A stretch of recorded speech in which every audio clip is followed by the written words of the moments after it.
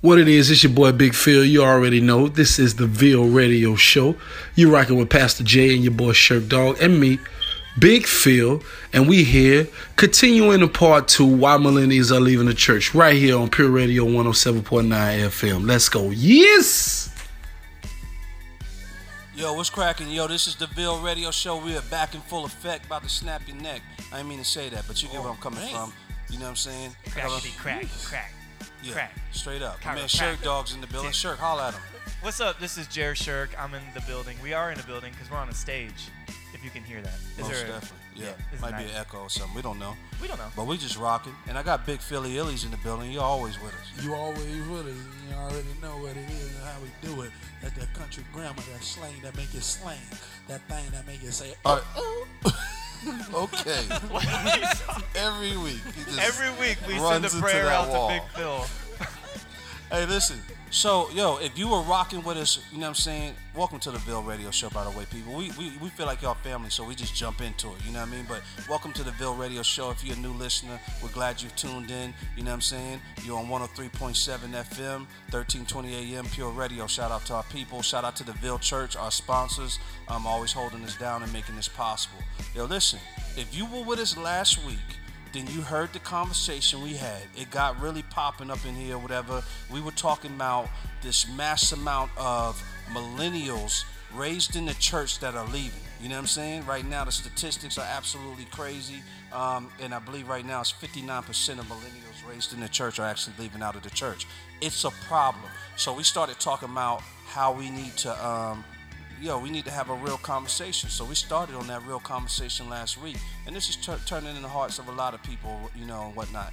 But we had some guests. We brought in some millennials to have the conversation with us or whatnot. You know what I'm saying? So, listen, introduce yourselves, people. You know what I'm saying? The people already know you from last week. Y'all were very memorable, so I know they're out there. But let them know it's good. Ladies first. Ladies first again. I'm Miss Daisy Shan. I can't remember how I introduced myself last time, but I am the host of the Miss Daisy Show podcast, and I'm Phil's sister. That's the only reason I get to be here. So proud. That's a lot. So, is it sexist to say ladies first?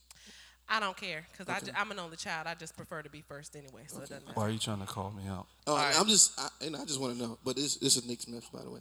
Hey, gentlemen last. Go ahead. Gentlemen last. Yeah, it's Neef Smith. What up, y'all? For those who don't know me, I'm a high school program director, Second Mile Ministries. Shout out to my gorgeous, beautiful wife, Elizabeth Smith. Come on now. Hot dog. Hey, Elizabeth. What up, Elizabeth? What's up, Elizabeth? Hi, Elizabeth. So listen, I'm going to start us off with the statistics just to get the conversation fresh and we can jump in this or whatever. Last week, we talked crazy, so we ain't even going to do no recaps on nothing or whatever. And we usually give y'all all these other things, you know. Week before last, we were talking about Beyonce and Chance the Rapper on the Grammys and all that other stuff. And we ain't even going to do all that. We're getting right into this subject right now about this. I'm still getting death threats for saying Beyonce's overrated. You will get one live here today. Bro, we tried to tell you before you spoke if you say one now. that, the beehive is real, you know what I mean? Like that buzzing in my ear. Straight up. It's not a game or whatever, man, but you know what I'm saying? You know how it goes. We got to say what we got to say. But listen, this conversation, 59% of church millennials leaving out of the church, right? Yes, sir. Let's talk about the statistics. All right, so the article that we were referencing last week was written by a writer by the name of Sam Eaton, right? And I just want to give you context. Sam Eaton is a believer, cares for the church, loves the church, but he says some stuff that will actually step on people's toes or whatever concerning why millennials are there. And he puts a lot of the responsibility and weight on the church and the way we operate and the perspective we have towards this younger generation. And I would say it's safe to say that he's saying that we are not taking it very serious, this mass exodus of the church. One of the statements he says in this article is this. It says, where is the task force searching for the lost generation? Where is the introspective reflection necessary when 1/3 of a generation is anti-church? Homeboy got a question. Here's some of the other statistics he threw out here, right? And y'all can just jump in from this. Only 2 in 10 Americans under 30 believe attending church is important or worthwhile. It's at an all-time low. 59% of millennials raised in the church have dropped out, like I told you. 35% of millennials have an anti-church stance, believing the church does more harm than good. It says millennials are the least likely age group of anyone to attend church by far. Let me say something. Hit it, Shirt. So, Go shirt. thank you, Miss Daisy. So, this is something I've been thinking about, and when I was in school, they were talking about this. So, let me jump back a few generations. So, we're the millennials. Yep. 4 of us here. Jay is a Gen Xer, the only one here. Eek. And That's twice he done put you out But like you know that. what? That's cool though because it's another perspective. My whole Phil, be quiet, okay? He's trying to We get get the your- old folks to chime in. Let Listen, the old people talk. I'm young and hard, all right? that's true. what Straight counts. up. So then the generation after that, baby boomers. Yep. And then the generation after that is the greatest generation ever. And they call them that, and if anyone argues against that, they can't say anything other than they actually brought us through World War I and II. And we've never done anything like that. They literally saved the world. Yeah. So shout out to the greatest generation ever, because I was gonna say. y'all can say what you I want, don't but we don't know know about nothing saving the world. about Okay, so I'm literally gonna put- sacrificing also, I'm gonna put you- ourselves. I'm gonna put you on Spiz Naive, and that spot for people that don't. Yeah. Okay, I get it now. So, are you equating that to your whiteness, or because? That's a Hold good on, question. hold No, on. that's a good question. Yeah, and you know, because I'm gonna we keep beg it on 100. to differ. Yeah, differ. because I don't know if my great grandfather is that going was to great time. feel that way. So Sure. you tell me, is that equated to just your culture, or Well, let me ask you this. okay? Would you rather be in a democracy or a totalitarian state?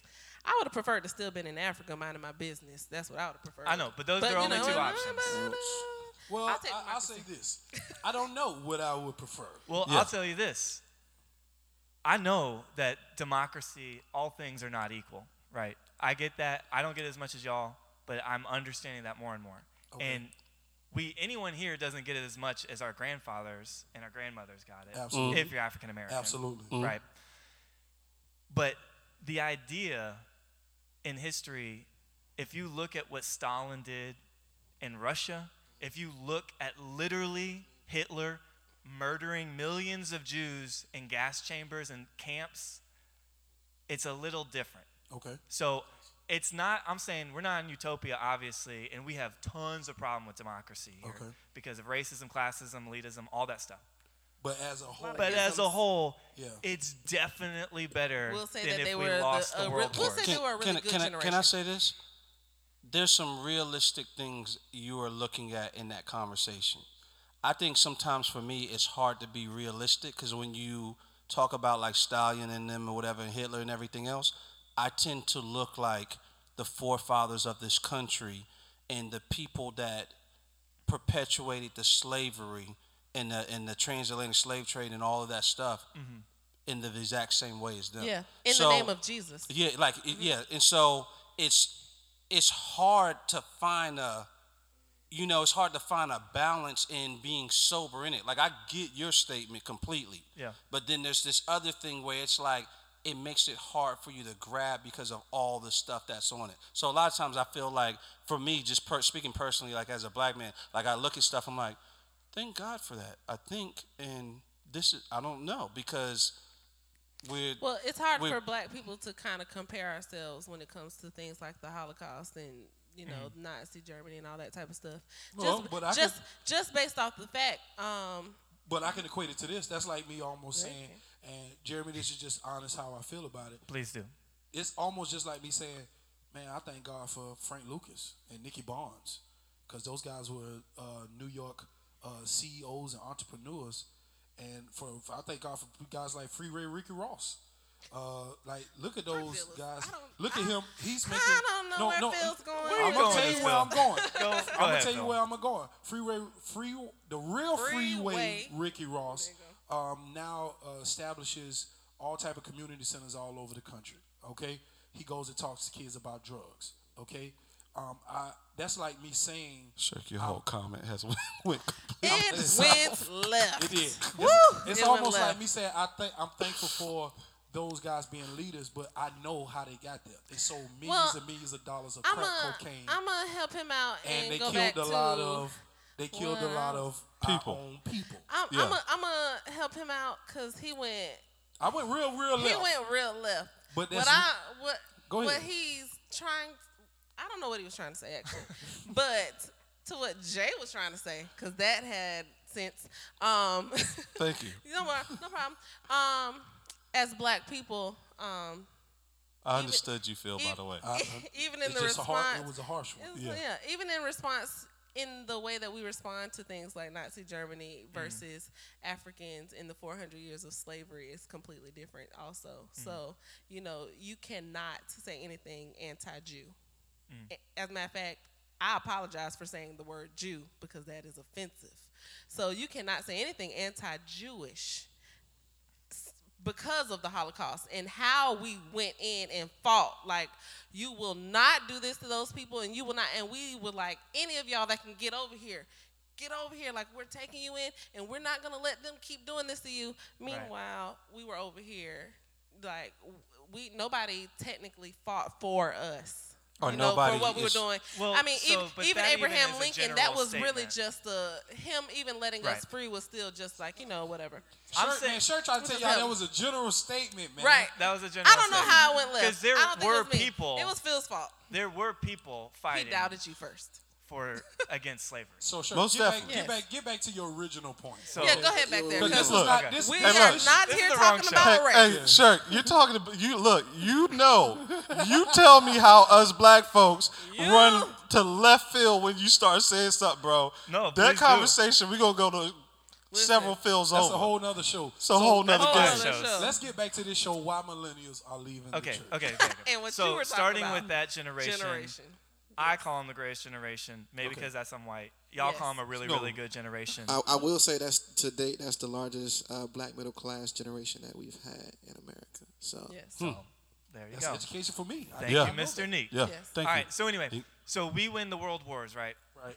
Then we actually, because the horrors and treachery and evil that we saw, our whole country basically becomes Christians. So in that generation, the greatest generation, 70% or more of the people actually went to church every Sunday, belonged to a church. So then the baby boomers came along, right? And we lived in a society that was Christendom, Yeah. but as you guys know, society didn't really reflect what the gospel Right, was. Christianity. All things weren't equal. That's a whole different topic. But so then the baby boomers come along, and then they're going through the 60s, rebellion, all this stuff. And so the church changes a little bit. So instead of saying, here's the church, we just have to pop up in every neighborhood and people will come to us because everyone belongs in the church. The question wasn't, do you go to church? It was, what church do you go to? Right. Now the question was, why aren't the next generation, why aren't these baby boomers coming to us? All these people that were born after the war. So what the church did, they went from Christendom, where they're like, we set up shop and people come to us and that's it, to being more like an attractive church. We're going to be like, we're going to put a band in here. We're going to play drums, a guitar, unheard of. So the greatest generation is like, this is insane. You guys, this is so crazy. Y'all are crazy, whatever. So the baby boomers kind of shifted what church was like in America. And then it went from 70% to the baby boomers were 50% were going to church, which is still a pretty good number. Then comes Gen X. And the attractiveness model kept going, where it was only about what can we do, what sermon series can we do, how can we have a big stage, how can we, Young Life's popping up, how can we do these parachurches to get people to come into the church. We're going to try and bring them all in as big as we can to the church. Come on, Shirk. Generation X, the number drops again to about 30% now. I see where you're going. 70, 50, 30.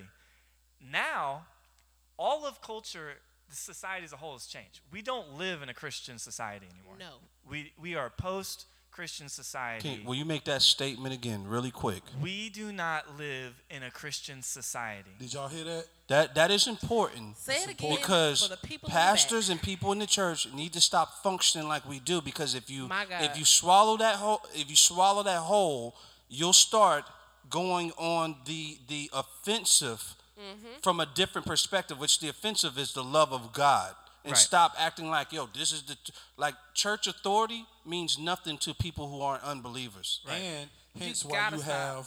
have evangelicals, again, we don't know what that means, and pastors in the pulpit convincing us to vote the lack thereof. Woo. Which that's 'Cause they another get reason up there. why we do that, because we say that we are a Christian nation. And again, Shirk, could you say that one more time? So we are post-Christian nation. Thank you very Thanks. much. Thanks for that. So now We here's just the need to thing. make that clear. Keep Go ahead. here's the driving, thing. brother. Continue. So what happens is now we have these huge mega churches popping up because we want to attract as many people as possible to church. Yeah. And we're going to do the biggest, craziest thing so you don't want to miss Sunday. Yeah.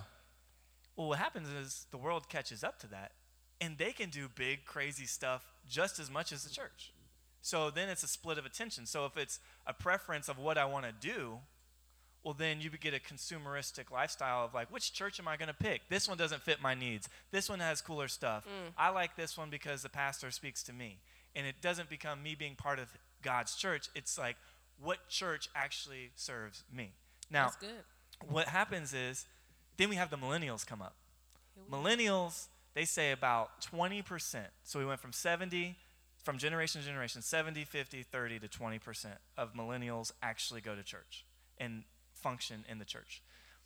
Now, why is that? This whole article is about why that's happening.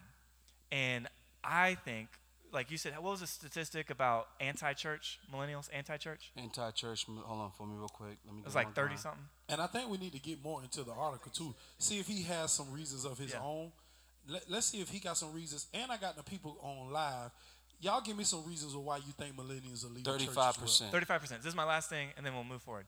So why do they anti-church? Because why are 7,000 churches closing every month? Because they function. They're literally dying out because they function like if you build it, they will come. They don't go out. They only stay in, and they're waiting for this whole culture to change back into a Christian society where Christendom rules and people come into church, Where they're which looking for isn't church. happening. Right. So they're dying. The oldest people, that generation, and even some baby boomers are literally dying out, so those churches are closing because they don't have anyone new coming in.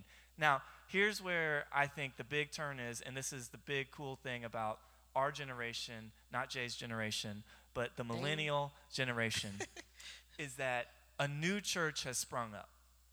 And it's not an attraction church. It's not saying, we're going to do the coolest, most awesome thing to bring people to us. It's actually a missional church where we're like, we're not going to stay in here and make the biggest, baddest, awesomest program. We're actually going to raise up disciples and raise up people to go out to walk people into the church of Christ. The church is not a building, it's a people. So we're going to equip and train people to go out and do ministry amongst this non-Christian society. Now, if you're a part of a church that's not about that, you are actually going to be a part of a dying church. Yeah. Yes. It You will need to die leave. eventually. Yeah. So the question is, why are people anti-church? I think because most churches function like we said last show, where it's like, here's things you got to do if you want to come inside the building. Yeah. Yeah. Which was great in Christendom. Yeah. Like that works because there's like instruction in the Lord, which I don't even think these are real things, whatever. But now people are anti-church because they're being told what not to do. You're not doing good being out there. You need to There be you in go. here. But we're saying, well, come out to us. Meet us where we're at. If we're in sin, come like show that you care about us and rescue us. Woo. And Let who's me- doing that? Okay, so Take it in. I'm reading right now a book called The Reason for God. I by like when you Timothy- get mad, Shirk. I'm sorry. I just had to say I like when you turn up, brother. I love it. That was Go, good, Shirk. though. Yep. I'm reading a book now called Reason for God by Timothy Keller. Good book. And one of the things that hit me was a lot of people in church, they say, we know God, he's big, he's perfect, he's loving, he's everything. So he doesn't have to adjust to us. We have to adjust to him. But it is the exact opposite of that.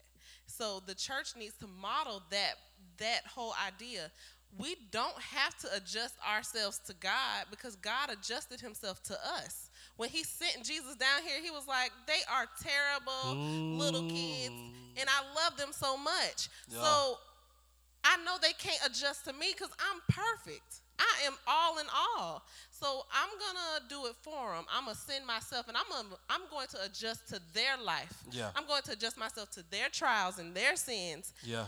And the church has got to stop telling people that they need to adjust themselves to God because God didn't give us that burden. He said, Oh, I've adjusted myself to you. So you don't have to worry about it. Like, just come to me. Give it all to me. Like, tell me, if you're addicted to porn, say, hey, God, I just really want to watch porn tonight.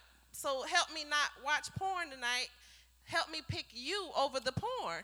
Like, just help. Some people don't even know you can ask God a question like that. Yep. Because the church tells you, don't question God. Or, why not? He got all the answers. Yeah. Oh, yeah. come on, Jesus. That's a good point. Can I throw something in here? I got a phone call from a friend last night, and my friend told me, he said he's been at a church, which I personally feel is a cult, and I've never went in and talked bad about his church. Mm-hmm. But I've tried to walk him through it over years. But he had some of the same excuses I had when I was somewhere that wasn't healthy. And so I knew what it was, and I knew it wasn't time to take it there. And he called me last night, and we've been going through this conversation. Literally, the exit has been like a 3-year process for him to leave out of this church. And I haven't judged it to him because I know what it is, and I know what it makes you look at it as a man. And last night was the first time in 3 years he called me, said, I am done going to this church. And he said to me, Jay, why didn't you tell me I was a part of a cult? I said, bro, I tried to tell you so many times. Yeah. And I said, you got these defense mechanisms out of the world. And he said, what's so hard for me right now is that I am realizing everything I've ever done has been based off of fear. Everything I preached, everything I said, he goes, I'm questioning if I know God. And I'm not taking this moment to judge him, but I'm trying to walk him into mercy, grace, love. I said, bro, God still has a plan for you. And just like Paul counted everything from the past as dung, but he stood on top of that mess to proclaim Jesus. I said, God is still going to make what you went through worthwhile. But it was crazy to hear him rationalize through this stuff. He's like, I haven't been able to have a voice.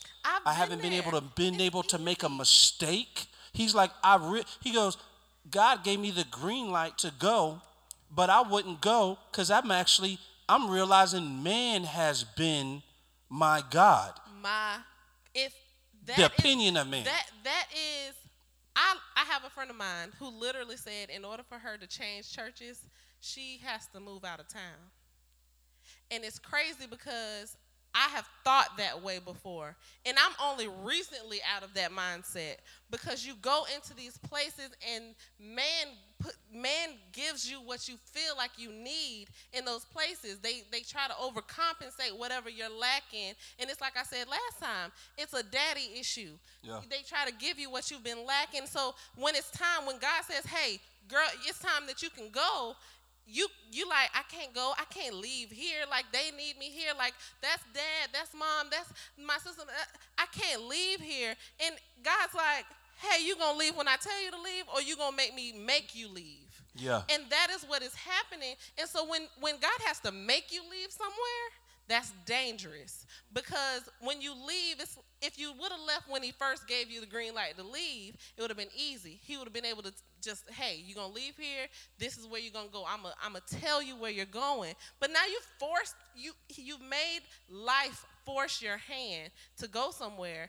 And if you are not grounded in Jesus, you will just stay at home on a Sunday and listen to it online for a couple weeks. Then you get tired of listening to it online, and somebody will have a plan to do some kind of brunch at 11 o'clock on Sunday. So now you're not going to church, and now you're not watching it on TV. Yeah. So eventually you fall into this trap of not going to church anymore. And that's what happens to these millennials when it's time for them to go. They don't know what to do because they realize that they're afraid of the opinion of man, and you do not have to ask. Please get this, and please hear me. You do not have to ask a man for permission to leave nowhere. No, listen. It's not necessary. You don't. And just speaking from a perspective as a pastor, I think I took the conversation this way, but speaking from a perspective as a pastor, I don't own anybody in this room. Right. I don't own anybody in the congregation. I love them. Yep. I'm called to serve them. I'm called to lead them. And I've had several people leave for whatever the various reasons are. And here's the thing. The God that's inside of our church is the same God outside of the church. So I'm like, man, God can do amazing things with, even if I think they're wrong for why. Mm-hmm. God is still faithful. His mercy and grace still follows them out the door. Yep. So I can send them with a prayer and go, I think it's some immaturity involved in why you're leaving or your feelings got hurt. But guess what? I done bounced on people because I was mad in my immaturity. And God still followed me at the door. And I think it goes back to what we're saying about what kind of gospel do you believe in? Do you believe in one where God lavishes love on even people who are messed up, sinners, hurt people, or hurt people? Or do you believe you have to get it right to purchase his love? Before y'all keep going, somebody said, Jay, I think I know it was I think it's my peoples, yeah. It might be my people's. It might be your people's. Okay. Yeah. They made a comment saying that they went through some of that same situation. Yeah. And were told that if you leave, God's blessings won't be with you. And you'll be cursed. I don't know why people believe that God is stuck in their four walls. My God is too big to be stuck in your four walls. Why he only love me inside your church? Here's the thing on the opposite side. Yeah. I will say this. I love playing devil's advocate because I got some questions for y'all. Yeah. But the white devil right here. Yeah. So don't say wait, who said that? Are your eyes blue? I wasn't gonna yes. They are icy blue too. Listen, so while you don't have to ask permission to leave a church, my hope as a pastor is that you would ask because we love you so much and we're responsible for you, that we would help you find a local church to actually be a part of and not go wandering off into churchlessness. Yeah. But if they had pastors like that, we wouldn't have the issue. Well, maybe, because I think at even our church, not everyone's called to the mission this church is called to. Yeah. That's true too. And so I can understand that, and I'm not forcing that box on anybody. And if you feel God's calling you to something else and you need something else, I've literally told people, they said, hey, I'm looking for a church. I'm thinking about checking your church out. I'm like, honestly, I don't think it's for you. And I'm not saying that because I'm trying to be rude. I just think knowing them, where they're at, and kind of where God has them and what they're called to, I'm like, maybe you should check out this church. You can feel free to come anytime, check out our church. Yeah. But I think eventually. But that's a level of maturity and humility that is not alive in most churches. Yeah. Real quick, I just want to point out the tension between both of the things you're saying. So there's this one side where, like, this is what we would hope for, what you're talking about. And I've had people in church come and say, hey, look, we're about to go, and this is the reasons why we're going. And sometimes I'm like, man, I think you should.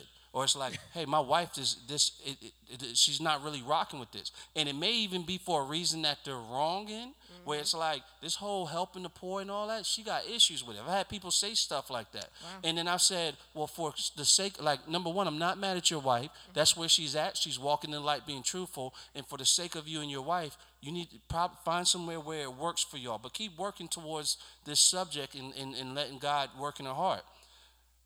And so I respect that in a huge way, because it esteems me, number one, as a pastor, not because of my title, but just as a human being who prays and lays their life down. You stop to ask me a question. You know what I'm saying? That's huge. But then I know what it's like too, like what you talking about, when you know your pastor is not the type of pastor, you can take that conversation, and now you're in the jam, and you may want to do right and say, hey, I feel the Lord is calling me, but I know you won't let me go. Listen. Well, it's like the person my people said. My people said that the pastor's going to take away God's blessing. Well, the pastor doesn't have that authority. Boom. They didn't say that the pastor's going to take. He just said that God, he told them that God's blessing won't be with them. And it's a spirit of emotional manipulation, and that's where it goes. That's exactly emotional what it falls abuse. down. It's emotional abuse. That person probably shouldn't be a pastor. Wow. That's emotional abuse. That's just like an emotionally abusive husband. Like that. You shouldn't be a husband. That is oppressive. Yes. You know what's scary about that whole thing is it's a very big call. Like, pastors by God are going to be judged harsher. Yes. And more than anybody, because we have actually taken a position where we're responsible for God's children and their coming into salvation and maturity and sanctification. And if we're abusive in that, I mean, y'all know what the Bible says about it. I mean, it's scary. And I also think, but see, and I'm gonna play, not necessarily play the devil's advocate. Bill's advocate. I'm gonna say this. I think that's why it's important that we the millennials that are in church that are mindful of these things. And I know y'all can't see me on live, but we live and we right here rocking on the Ville Radio Show 103.7 FM.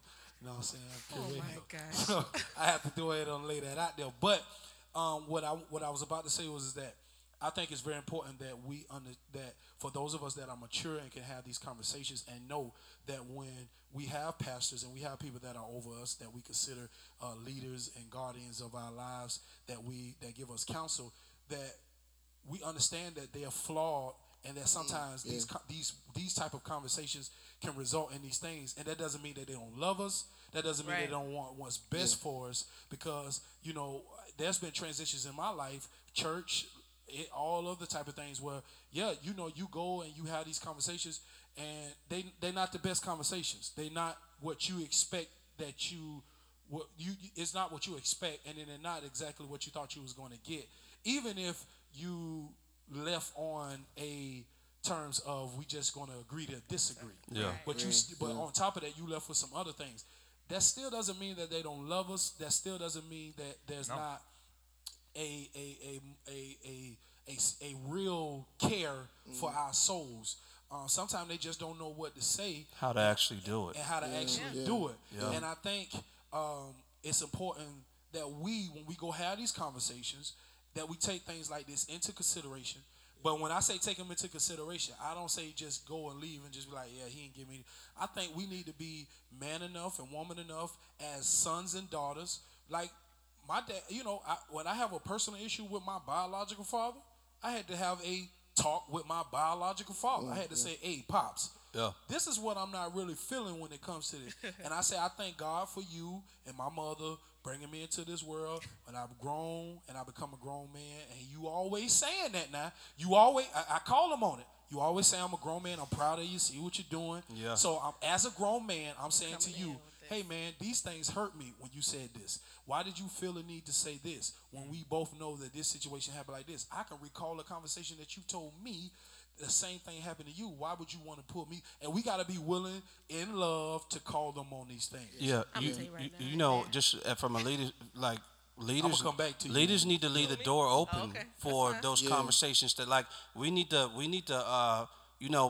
formulate a culture in our church where people know they can actually come and ask those questions and come and actually share their grief. If we're talking about mercy, grace, loving our neighbor, esteeming them higher than ourselves, well, then we should have an open ear for them to come say, hey, I didn't like how you did this. Or when you said this, this is how I perceive. I'm not going to assume evil of you, but this is how it landed, and it kind of hurt and confused me. And we can have honest conversations, because despite the way the church functions and operates, we actually grow closer through those type of conversations. Yeah. So me and my pastor have disagreed on a lot. Yeah. Like I've seen you on Facebook. I'm not talking like, oh, yeah, well, this could have been. Nah, I'm talking like real stuff. Screaming matches. I've seen you hurt on Facebook. Yeah, like hurt. I've hurt with you. We used to argue, both of us shedding tears, both of us crying, screaming matches. We got that type of relationship. So I think that's important. If you don't know your pastor, it's kind of difficult to trust him. You saying right? a lot right there. It's difficult to trust someone you don't know. Yeah. I'm a small church advocate. My pastor is too. Thankfully, he's like, I'm not pastoring more than 150 people, and even that is too much for me. Mm-hmm. So, but with him, we do have that relationship. So I have a lot of things that I disagree with my pastor on, but I've never. So this is where it's really important, or what's really important. I've never once doubted that he loved me. Yeah. Even in our disagreements, even in our shouting matches, I've never doubted once. Yeah. So that's huge. That's the type of relationship I think pastors should go towards more. But I wanted to get back to the question that Shirk asked on the last show was how do we get to resolving these issues? Yeah. Yes, The, I think why, that's a good. on why I don't- millennials are leaving the church. Before we get there, can we get into some of the? Do he have some details on why millennials are leaving in the article? As some of y'all don't know, we're talking about this article, and this is how the show actually started. Last week's show where we talk about why millennials are leaving the church, and there was an article written by Sam Eaton. Ain't that right, Jay? Yeah. And he was talking about how 59% of millennials that were in church are leaving church, and we were just wanting to discuss on the radio show today exactly our point of view. And we got Miss Daisy and we got my man Neek. So we're catching everybody up, and that's where we are. And now we're going to talk about some details. Yo, hold on. Can we get to a song? We can get to a song. You know, we rocking hard. Let's hit a song We're real halfway quick. through the show. Yeah, we Dang. rolling. This this should've subject. done You already this know what it as a- is. as a- Listen, we're gonna get to a song real quick. Listen, this is Ville Radio, 103.7 FM, 1320 AM, Pure Radio. You know what I'm gonna drop? Go ahead. I'm gonna drop that Club Nouveau, Lean on Me.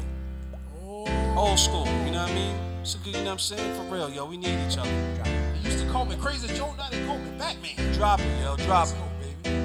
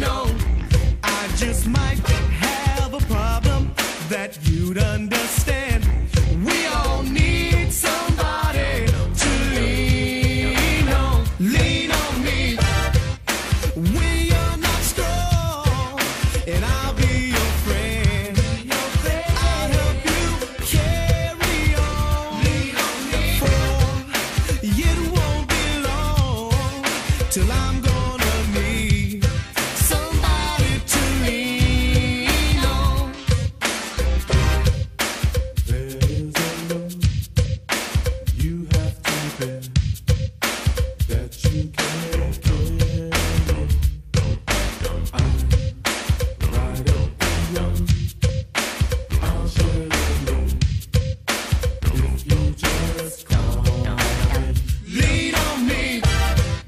We are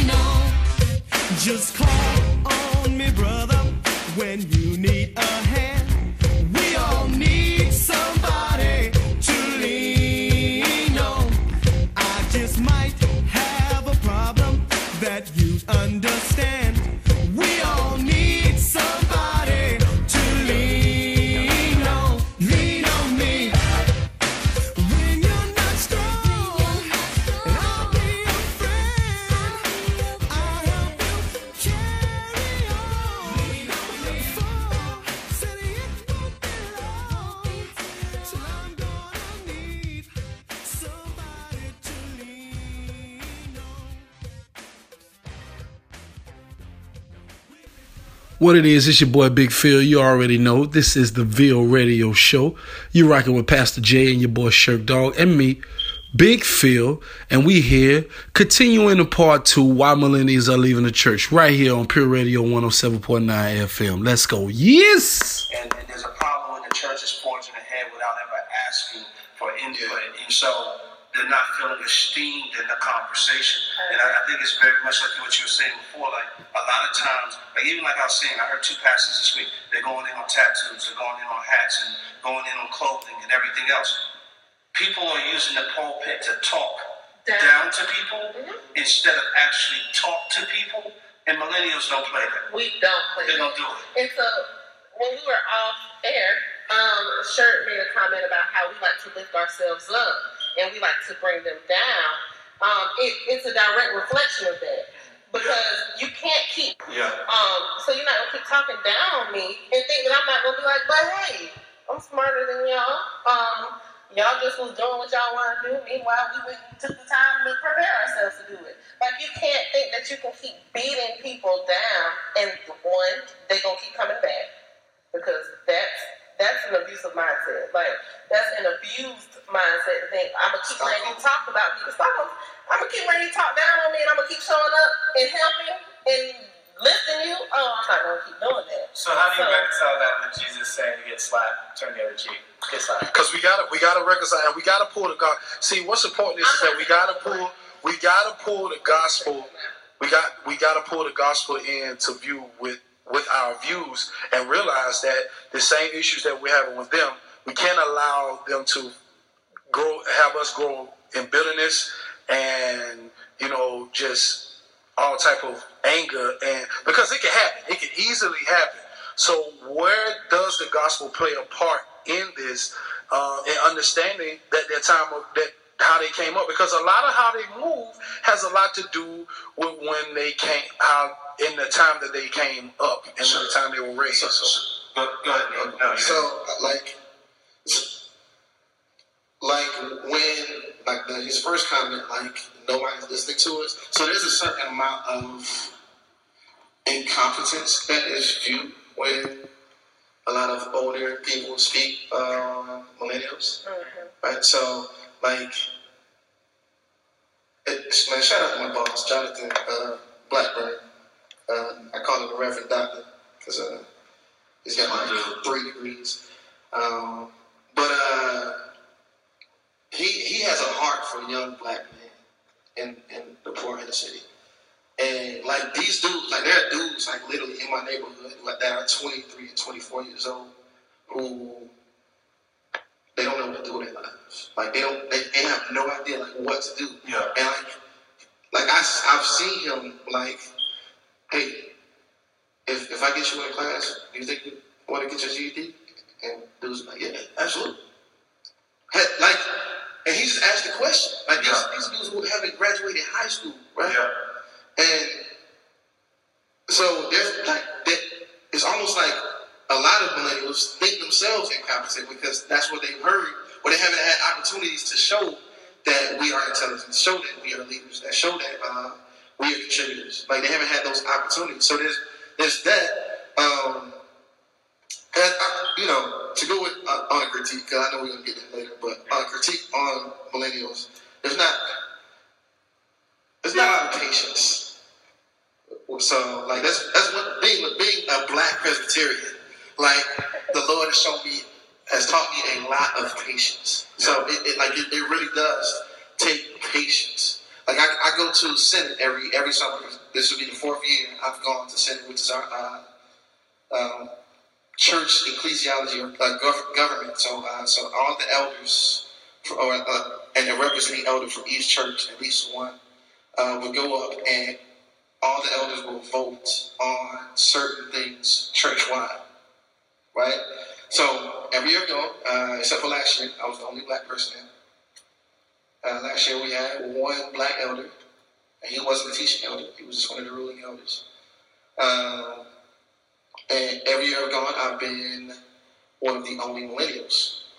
So, our church is slowly, our denomination is slowly dying right now. We're kind of teetering right now. So we haven't really lost members. We haven't really gained any either. So I have to speak for millennials when I'm there, and I have to speak for black people when I'm there, right? So, but I've had some really, really great conversations with pastors who otherwise would have never heard. Like they're. I think the statistic was 90% of white people on Facebook have no interactions with black people. You know that? They don't. I don't believe it. Imagine how many non-millennials have no interaction with millennials. No. Right? So. I mean, I believe it. I don't have Facebook. I have white club. Oh God. So I remember. I would not take Facebook. I remember having a conversation with this kid's a baby boomer. This guy's in his 70s. He was our moderator last year. Yeah. Not last year, the year before. A guy named Jamie Hunt. He's a pastor up in North Carolina, I believe. But I asked about that we had our Senate with another denomination. We currently use our facility too. Another Presbyterian denomination. And I asked the gentleman, and it was a missions meeting for both of the missions ministries of each denomination. I asked him, so what are you doing? What are you doing to accommodate church planting in the black community? And I got a roundabout answer from both gentlemen. And this 70-something-year-old, white hair, comb over, with the blue blazer and the khakis, right, walks over and he says, "They didn't really answer your question, did they?" And I said, "No." And he asked me, "Well, what do you think we should do?" So, that came when was Image Planet or the Ville? I'm sorry. 4 years. 4 years ago, right? That's the only time I've ever considered leaving my church. Was when I was going to the core group meetings with Matt. That was the only time I'd ever considered leaving my church. But through the grace of God, he was teaching me patience. And if I had not been patient, Jamie Hunt, a 70-something-year-old white man, would not be asking a black millennial about what to do in evangelizing people not like himself. And I think millennials need to know. That that's a big deal, and not to get caught up in. I got thousands of people standing in front of me, and I want my voice to be heard. I think that we got to be able to understand it's not just about how many, but some have a lot of influence. And if we could just get the ears of those that are leaders in the church. So before you speak, I also want to say, I am not saying shrink back. Yeah, I ain't saying shrink back. On your grievances. I'm not saying shrink back. I'm not saying fight for your position. But there is a certain amount of impatience millennials have, and I know it because I'm a millennial and I'm very impatient. Well, to really love them, it's truth and grace. Yes. So I'm gonna try to wrap this up with this little comment because I know we want to get to some other points, but I am going to go to the far just right. Got a powerful comment. I'm going to the far right, and I'm not gonna really harp on the problems that millennials have. I know we're impatient, but what the article says is that we're not being heard, and that's why we're leaving. Yep. So what I'm going to do is I'm going to go ahead and cast blame on both sides. We don't have patience because we don't want to wait on y'all to listen to us, and y'all don't want to listen to us. Yes. So somewhere we do have to come together, but we have to come together on equal playing fields. Not you're here, we're here, and then we're going to come together. No, shrink your stuff down.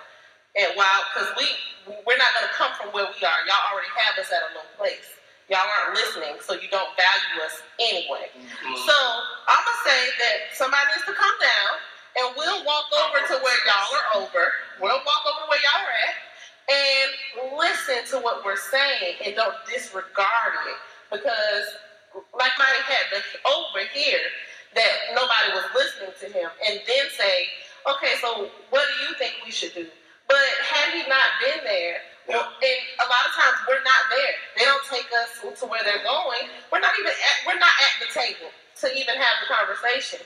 So I'm not going to give us a lot of blame. I'm just going to say that if they would humble themselves a little bit and then we would walk over and have a conversation. Sure, let's go, sure. Yeah, no, I agree with that. I think I was thinking about when Neef said this. I think it was a good point. It's like, as African Americans, if a white person is telling you how black people are, but don't know black people, how would that make you feel? We got a problem. Yeah. I have a big problem. Big problem. So, Which is my life usually. right. That is my life On a every day. similar plane, when these baby boomers are talking about millennials, without talking to millennials, Yeah. we get really frustrated because we're not being heard, and we're not even being asked. It's not even that we're being heard because we were trying to say stuff, but we're not even being asked. We're not even being approached. We're just being assumed Right. that these people know when they don't know millennials. Yeah. They don't So it's know us. One of the things is one of the things I'm saying, like when I'm listening to this, what I see as a big problem, I think is the lack of repentance that comes from the church has become a stumbling block for the church. So that's what I was disagreeing with Phil with. When he was like, we have this mindset that we want a lot of people listening to us, and we want a lot of people. That's not, I don't believe that to be true. Because I can tell you in my whole life growing up in church, I never wanted a lot of people to hear me. I wanted specific people to hear me. Because the other people, I don't really know them. But I've always had personal relationships with all my pastors. Everybody who, I've had those personal relationships. So it wasn't, I never wanted an audience. I wanted you. Like I wanted the person who I had the actual relationship to hear me. So that now, if the audience comes, that only comes based off of somebody watering the seed that was within me and then putting me in front of an audience. Well, that's not from me just wanting to be in front of 1,000 people. Right. I get nervous. Yeah, so right. I'm not out here trying to have. Well, that's the thing. There's some. That's what I'm saying. Like the important thing is those. I feel like baby boomers wanted the audiences. That's why they all wanted. It was cult like. That's why they don't want nobody to leave in their church because they need everybody to come in. And then they start talking about how they don't care about the numbers. They don't care about the numbers. We don't need no more members. Yes, you do. Because you want your church. Now, I was going to ask that. I was going to ask that question.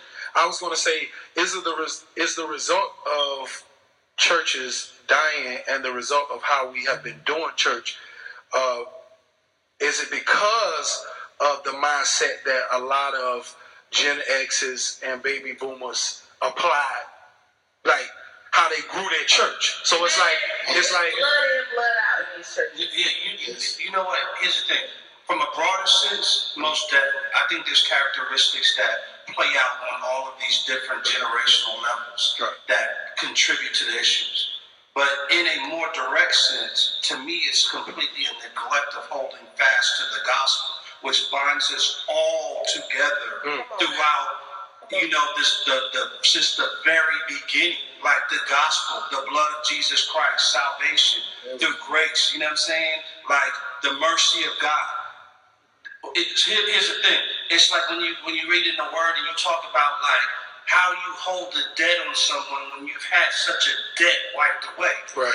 When you talk about living that out inside of a room full of people in a church, that is a beautiful thing. Right. And so, like, not holding to the gospel and the things that ooze out so beautifully from the cross about the way we function with mercy and forgiveness for each other and repentance. We're sinners. So in church, we hurt each other. The pastor is not God. The pastor needs to repent from the pulpit. He actually needs to be a chief and leader in repenting. He needs to use wisdom. But I thank God for Shirt Dog and for my brothers because we confess real ugly sins to each other and then we lavish each other with grace and then don't hold on to you that guy now. And so people want to come into something that has freedom to be the rep they are. I'll never forget we had somebody that told us one time in the church, they said, I love the church, but how messed up I am, y'all can't work with this. This church moves too fast for a person as broken as I am. They told me that. You know what I did with it as a pastor? I came right up to the pulpit and told the whole entire church what somebody said about our church. Because the fact of the matter is, I was like, we need to slow down. Because this is not about how cute our church is, how fast we can run, and we can be better and cuter than everybody else. This is supposed to slow down to where anybody can jump on board. Because the blood of Jesus went to the bottom of our sins. And so we can't just fling this stuff out of our mouths like it's a cute thing. You got to live it out. And it takes the power of the Holy Spirit. Because like if you don't exercise patience, it's gonna be hurtful. That's why the Bible tells us to share in suffering. Because he ain't playing. God is not sugarcoating this game. He said, yo, if you don't walk this walk, you are called to share in suffering. You are going to engage in stuff where people are going to be hitting your phone up. Like this church thing is a mess. And the fact that we PR'd it as if it isn't a mess is foolishness. The only thing perfect up in our buildings is Jesus Christ. That's it. Yep. Everything up under that, from the pastor on down, is an absolute wreck. And we move and groove off the power of God and the work He has started. Come on, boy. The work He has started. And so that's that why the churches will continue to grow. See, the churches will grow if pastors and preachers and regular members and just volunteers, if people would just knock down the foolishness that they hold up in front of people, these masks they put on, that's perfect. I will tell anybody, I have been a despicable person on numerous occasions in my life. That is the only reason that I hold fast to Jesus, because I am still a despicable person. And God still keeps me close to Him. Like, if people would just stop with the nonsense, it would be easy. It would go quick. Real quick. So, like, I think of 4 things. Like, when it comes to like, how do we change, like this, like these drastic numbers, or why millennials are leaving, is one, we got to change our theology of love. That's good. Like, we got to change. We have to. Like, your love ain't biblical love, basically. Like, if I'm talking to the church, like, Jesus said that they will know them. They will know that you are my disciples. From loving one another. So, number 2 is we got to change our theology of empathy. Like, we have to. Like, I don't even think most churches have a theology of empathy. No, they probably don't even know what it is. But what does Paul say? Like, Paul says that for the weak I became weak. Right? For the foolish, I became foolish. Like, what is Paul doing? He's empathizing with all. I become all things to all people. I'm empathizing with everybody. And that's like one of the main things the church at large lacks is empathy. Another thing is we got to change our theology of evangelism. Like, we have to change our theology of evangelism. Like we're giving this cookie cutter gospel to folks. Like, I don't need to go to Brentwood and tell my students that they are, despicable. They've been told that their whole lives. Like, they've been treated that way their whole lives, right? The police harass them. Their teachers call them stupid all day long. Right. They need to know that there is a God who shared in their suffering. Right? We can't give them. Exactly. We can't present this cookie. Oh, have you lied? Yes, you're lying. They know that already. I give them the gospel every Tuesday. And what was the 4th one? The four things came to mind, but that's just 3. I'm gonna leave it at that. We only got 2 minutes. All right. Gee, we had one phone break. I know. Hey, so last week I preached a sermon on basically the main point was the church is the gospel made visible. Period.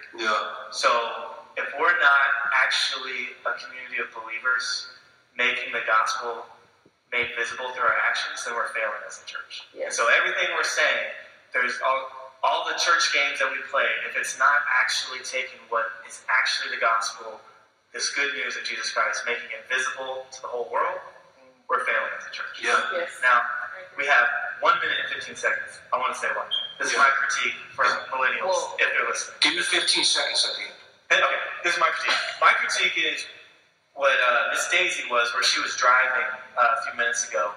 That was a driving Miss Daisy. Yeah, right. I get it. All right. I've never seen that movie. Go for it. Anyway, so we reflect what's been given to us. You said that, like, if we're put down, then we're going to stand up and like try and level the playing field. And one of the ways that we do that is that generation above us has constantly been like, hey, you're not fitting the holiness of God. You need to act more holy. You need to do what's right. Our response, which without the gospel of grace in it, our response to that is, look, we're sinners, and Jesus died for us, period. But my question to millennials is, well, why did he die for us? He actually died for us so that we can actually come into the image of God that we were created to be, which is to be holy like God's holy, which we can only do through the blood of Jesus and through the power of the Holy Spirit. But we sit back and think, okay, I'm saved, so now I can do whatever I want because Come on, Drew. Come on, sure. And what their law is, it's like, no, the law is actually good. It's being misused. Yeah. But the law, basically, we were created in a good way to live, in a good way to actually worship God. And the only way we can get there, the law shows us that we're broken and we need a Savior. But once we've been saved, the sanctification process is we've been set apart. Yeah. And we have been made a new people and a holy people by God. Not perfect, but on our way towards perfection. That's all I'm saying. Yo, listen, this is the Ville Radio Show. We are out of time. Before we go, I'm going to say this real quick. Pray for your leaders, pray for your pastors. I know we going in, we talk about it, but I'm one, and I'm telling you, a lot of them lay their life down, whether they get it right or not. Believe me, it's heavy. It's a heavy place, and those prayers mean a lot. Encourage your pastor this week. If you have issues with them, sit down and have some conversations with them. And if you don't know where to go from there, get on your knees and talk to the Lord about it. And listen, we love y'all. It's the Ville Radio Show, Pure Radio 103.7, 1328 AM. Thank you for having us. Ville Church, thank you for supporting us. Check us out at theville.church. Peace.